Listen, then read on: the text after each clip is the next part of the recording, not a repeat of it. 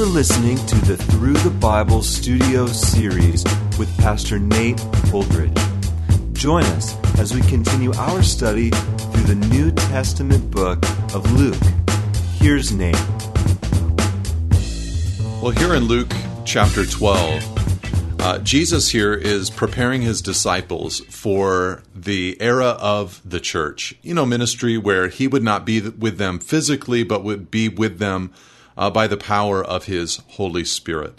One of the things that the disciples needed to gain was a healthy perspective concerning the financial realm and God's provision for their lives. If they were worried about money, then everything would be slowed down and the church would not be able to accelerate as it needed to. They needed to learn how to trust the Lord in every element of their lives. And so Jesus said to them in verse 22, and of course we can't forget the backdrop that launched into this, where earlier in the chapter a young man came to him and said, "Teacher, tell my brother to divide the inheritance with me." And Jesus gave a parable rebuking really that man and warned concerning the tendency towards covetousness. But here, he now says to his disciples, "Therefore, I tell you, do not be anxious about your life, what you will eat, nor about your body, what you will put on. For life is more than food, and the body more than clothing." Here, Jesus gives the exhortation. It's very simple. Don't worry. Don't be anxious about your life, what you're going to eat, and don't be anxious about your body, what you are going to put on. Don't let these be the things that consume your mind. You obviously are going to give thought to your life. You're going to give thought to what you'll wear and thought to what you're going to eat, but don't be anxious about them. Don't be concerned about them. God's provision will be there for you. Do not be worried about them. Now, I like to think of it like this. I think that Jesus could have just said amen and walked away, and the disciples would have been left to sort of wonder, well, how do we do that? How can we cease from anxiety about the pressures of life and the pressures of the body, the pressures of meeting our daily needs? Jesus then will continue now, after that exhortation, to cease from anxiety about these affairs. He'll now move into speaking to them to help them to overcome that anxiety. And I think that he speaks to the mind first and gives perspectives that are helpful to overcome that anxiety. But then beyond just perspectives, and probably the more uncomfortable portion of the text is later, where Jesus gives us things for our hands to do, something for our minds and hearts to believe and receive, but something for our hands to actually do to help us overcome the anxiety that we would often have concerning our basic provision and necessities. The reality, before I move forward, the reality is that here in this life, this is the one opportunity that we have to walk by faith, of course. We know that for all of eternity, we'll be walking by sight as we look upon the Lord, those of us who are saved and born again. But the reality is that right here in the here and now, we have an opportunity to walk by faith. And one of the greatest ways for us to learn how to walk by faith is in the financial realm. In fact, if we're not able to walk by faith in the financial realm, where in the world else will we be able to walk by faith? So Jesus then, in verse 23, gives something for the mind. He says, life is more than food, and the body more than clothing. There's more to life. There's more to the body, Jesus said. This is an important and helpful truth for us to receive to overcome anxiety concerning financial pressures. Just to understand, first of all and primarily, there's a whole lot more to life than just the physical realm. Obviously, we want to overcome the materialistic tendencies of the world and the covetous practices of the world. But beyond that, I think we also want to realize that there is just so much more to life than those things, than those elements. There's more to life than possessions. There's more to life than ease. There's more to life than financial security. There's much more to life. There's more to life than food and more to the body than clothing.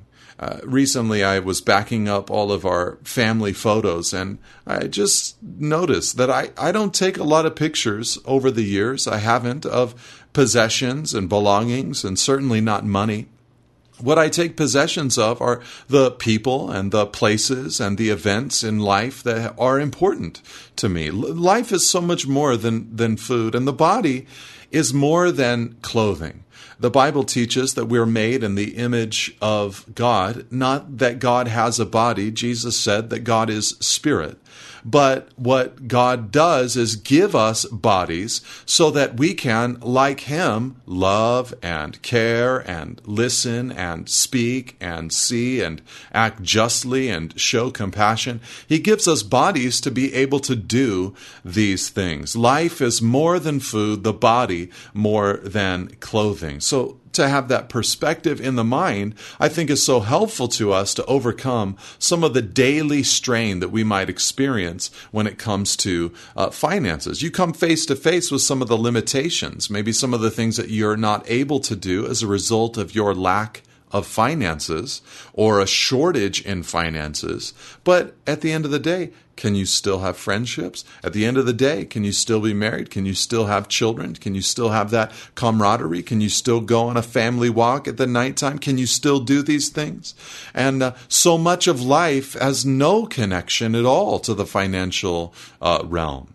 Now in verse 24, he goes on, because that's not the only thing we need for our minds. He says in verse 24, he says, "Consider the ravens. They neither sow nor reap. They have neither storehouses nor barns, and yet God feeds them. Of how much more value are you than the birds?" Now, Jesus points out the birds first. He says, consider them. I don't think that he's saying, consider how they don't farm, they don't reap a harvest, they don't store in barns. Notice that and stop doing that. I don't think Jesus is saying that we need to put our minds to the side, our brains to the side, and cease to work, cease to be strategic and thoughtful. I think in one sense, we might say that he's saying, look, these little birds, they are fed just fine, and you've got an intellect and ability and barns and farms. You're going to be just fine. But the real thing that Jesus is saying is, of how much more value are you than the birds? God is feeding the birds. You're more valuable to God than the birds. And then he goes on in verse 25 and says, "And which of you, by being anxious, can add a single hour to the span of his life?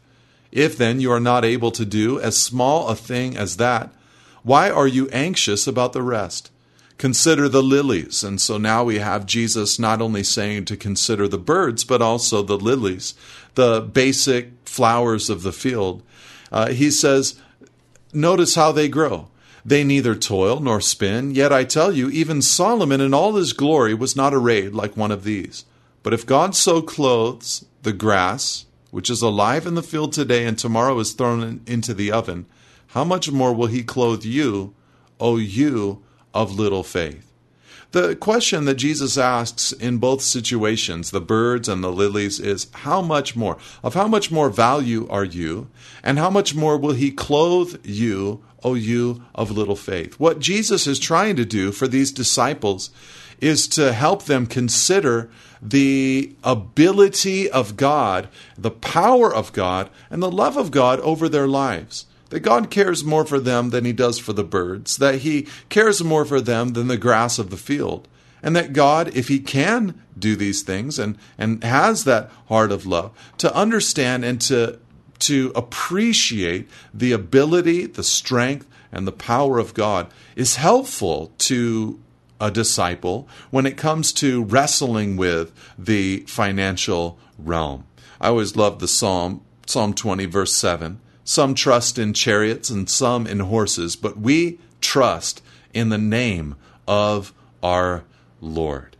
And to believe that God himself is involved in the provision of the believer, I think is an important thing to admit and to confess that, yes, God is thinking about my life. God is active within my life.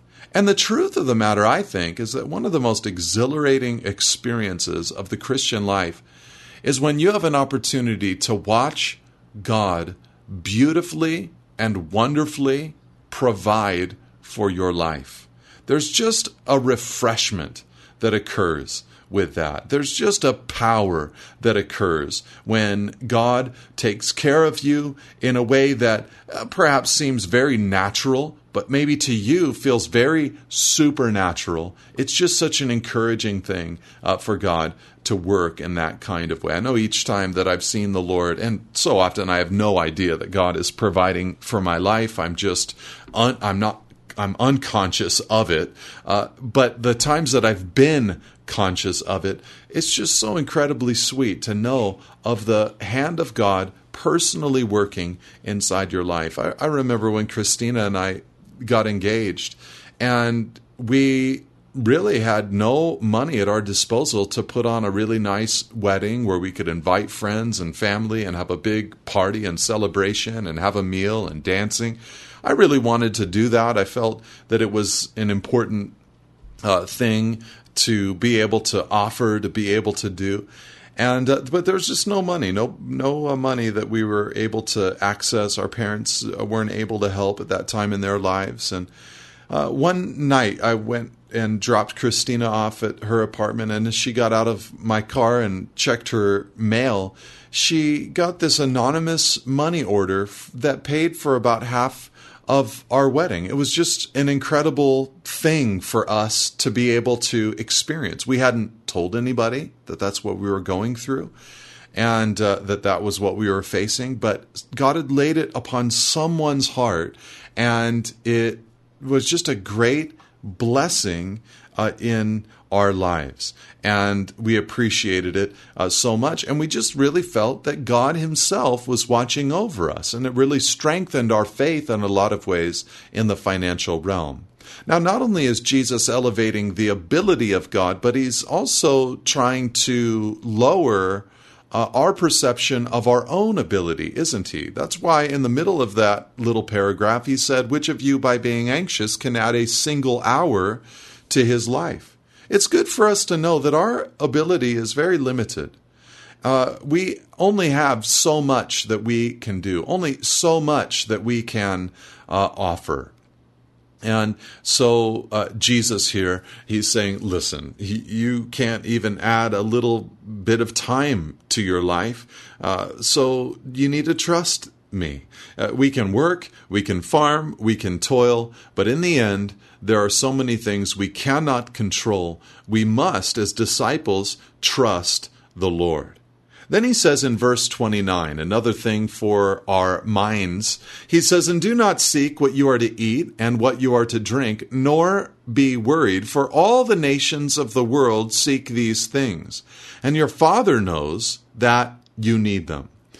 He's saying, look, there's something different about you. All the nations of the world, if you visit them, travel to them, they all have similar concerns. People are worried about their food and drink. They're wondering what they're going to wear, how they're going to survive, how they're going to live. You're not going to find cultures that are not concerned about those basic necessities of life. He says all the nations of the world seek after these things. They are worried about what to eat and what to drink. They're worried about their basic necessities. Paul goes so far as to say in Philippians 3 that they actually worship their belly. They set their minds on earthly things.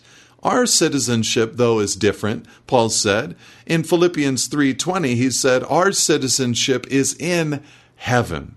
That was important for the Philippian church to consider because they lived in Philippi, a Roman colony. It was a privilege for them to be able to live there. They could act as if they were citizens of Rome. You would have great pride being from Philippi. But Paul tells a bunch of Philippians, no, your citizenship is in heaven. That's what we are. That's who we are. Jesus is saying, you're to act differently because your Father knows the things that you need.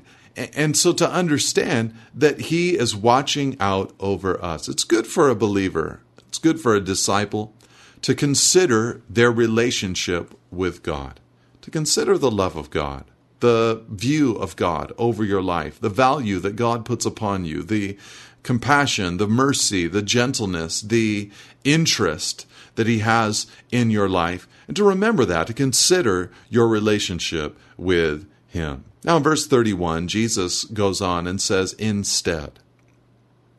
Instead.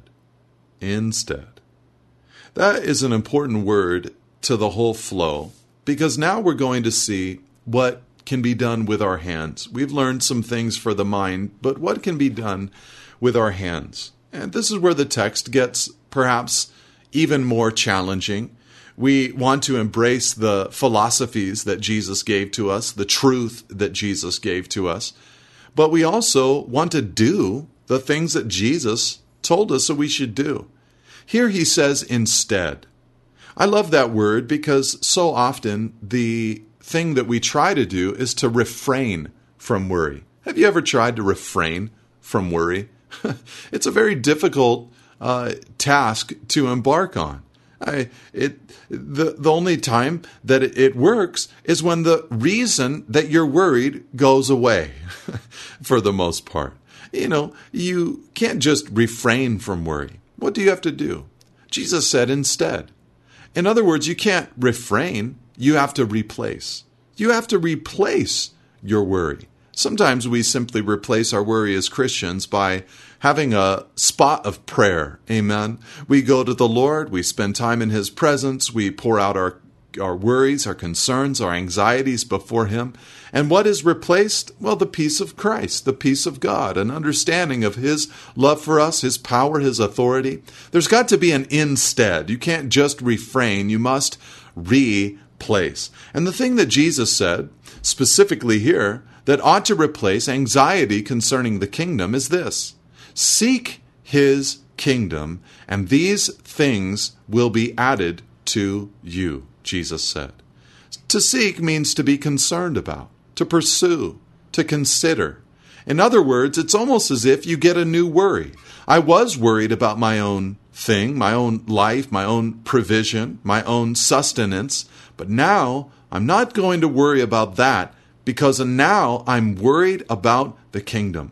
I'm thinking about the church. I want the success of the body of Christ. I want to see people come to know Him. I want to see the eternal kingdom of God built up as much as possible. I want to see souls saved, churches planted, missionaries sent, nations delivered. I want to see those things. And I'm not just saying that I want to see them, but I'm going to seek them. I'm going to make it the pursuit of my life to get after the kingdom of God. Jesus says, when you do, these things will be added to you. So a little bit of a conditional promise there from the Lord, the provision of the Lord coming to those who are seeking His kingdom. And I would encourage you, perhaps you're not yet a kingdom person, jump in.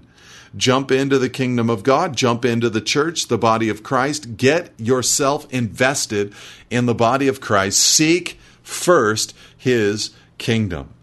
Now in verse 32, Jesus goes on and He says, fear not, little flock. It's true that God's people usually are a little flock. Here He says to them, fear not, little flock, for it is your Father's good pleasure to give you the kingdom. As they went out, there would be many reasons for fear that would perhaps come across their hearts. Jesus comforts them, though, with a future reality. When you're experiencing all that fear, Jesus would say, I want you to remember something. I want you to remember that the Father, it's His good pleasure to give you the kingdom. To give you the kingdom. This is a hint, of course, at their future and ours as well. Now, this is helpful to us because in the text, if you're thinking about it, there's a little bit of a dilemma, isn't there? What do we do with impoverished Christians who die in poverty, or sometimes even because of their poverty? What do we say to them? Are we to say, at all times? Well, you should have sought first the kingdom, and then these things would have been added unto you.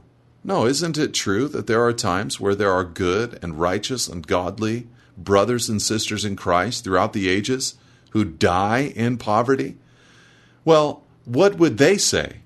I think that they would say, but the Father gave us the kingdom. And in giving us the kingdom, He gave us all of the food that we could ever need. He gave us all of the clothing with these new bodies of ours that we could ever need. God has given us the kingdom. God has provided for us well as we sought first His kingdom. Isn't that a beautiful reality? I think it's just good for us to know and just good for us to remember that here on earth, this is the only time that you and I will ever experience financial difficulty. For all of eternity, we will be provided for so well in the sight of God. Now, in verse 33, the text gets probably its most intense point, likely the most uncomfortable verse of all of them, but it's beautiful. Let's think about it together. He says, "Sell your possessions and give to the needy. Provide yourselves with money bags that do not grow old, with a treasure in the heavens that does not fail, where no thief approaches and no moth destroys." So Jesus here tells them to sell their stuff, give to the needy. And then he tells them, provide yourselves with money bags that do not grow old, treasures in the heavens that do not fail, where no thief approaches and no moth destroys. That's a helpful thing, of course, for us to remember the reality that everything in this life is like a plucked flower. You pluck it and death is immediately coming. Decay is coming. And all of the new and sparkly, beautiful things that we would acquire in this life, they just immediately fade the second that we acquire them. And so Jesus is saying, what you want to do is you want to save and invest in heaven. In money bags that do not grow old. Thieves cannot get to it. Moth cannot destroy it. It's untouchable. This speaks of a line of generosity, a life of generosity that leads to the saving of souls and helps the kingdom of God, the Church of Christ, advance and move forward. That's an eternal investment. You're providing yourself with money bags that do not grow old when you invest in the kingdom of God. Those are concepts that I think we can embrace. But the challenge, of course, is in verse 33, the first half, when Jesus says to sell your possessions and give to the needy. That probably is a more challenging word for many of us. Now, the question that I have is, how did they apply this in the New Testament era? During Jesus' ministry, it seems as if his whole itinerant lifestyle actually depended on some people not doing this completely. You had the women, you had others who would give and express generosity in taking care of the Lord and His disciples. So obviously these were people who did not give everything away, but instead they were financially backing the work of the Lord. Now, when the church launched and many believers gave their lives to the Lord there in Jerusalem, and the church was pretty much just in one location in Jerusalem and had not expanded, during that era, they really did this in a very direct kind of way. Many people sold everything that they had, gave it to the general fund, and they lived communally. And were supporting one another as they lived their lives together. A little bit later in the book of Acts, though, there seems to be a shift. The gospel starts going to other cities and other countries, and the church seems to financially invest in the missionary expansion of the kingdom, of the message of the gospel. And then also, from time to time, they would send financial aid to hurting churches. And then finally, when you read the epistles and you just start reading about the local church life, you read that they financially supported gospel workers and gospel work. both inside their church and outside of their local church assembly. They gave gifts to hurting believers from time to time. They had a limited support of widows. They had practical care for orphans. There was lots of generosity involved. They collected their gifts and donations on Sundays. So it seems to have sort of formalized over time. That said, Jesus here simply says, sell your possessions and give to the needy.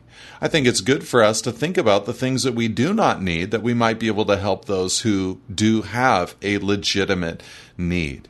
And so Jesus here is saying, you want to be set free from anxiety? Here's one thing you do. You give it away. When you give away your possessions and you give away your money, it loses its power over you. That really is what happens, because you kind of realize, like, well, look, I gave it away and I'm still fine. I'm still provided for.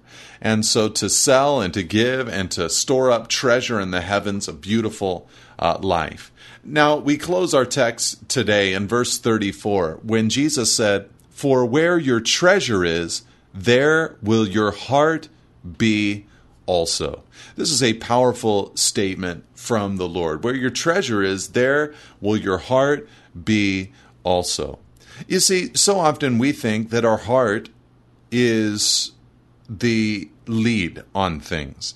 That wherever my heart is and whatever my heart is for, then I'm going to put my treasure there. I'll put my time and my money into whatever I'm into, whatever my heart is into. But Jesus said, no, that's not the way it works.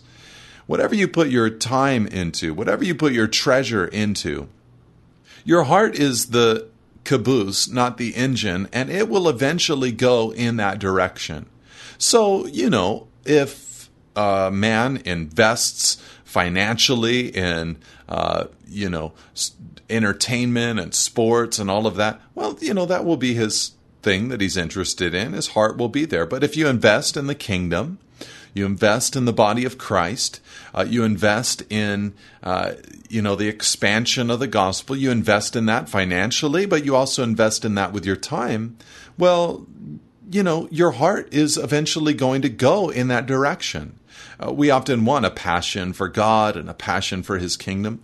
Well, what treasure are we putting in that direction? Where your treasure is, Jesus said, there will your heart be also. It's a beautiful secret of life in so many ways. And so it behooves us, of course, to put our treasure in the right place. I think that, you boil it all down, treasure really comes down to your calendar and your bank statement. And so to put your time and your money in the places that you want your heart to eventually go. And this is Jesus, of course, urging us to invest in the kingdom of God. What a beautiful way to be set free from anxiety concerning money. God bless you, and amen. Thank you for listening. For additional resources and teachings, or to contact us, please visit us at nateholdridge.com.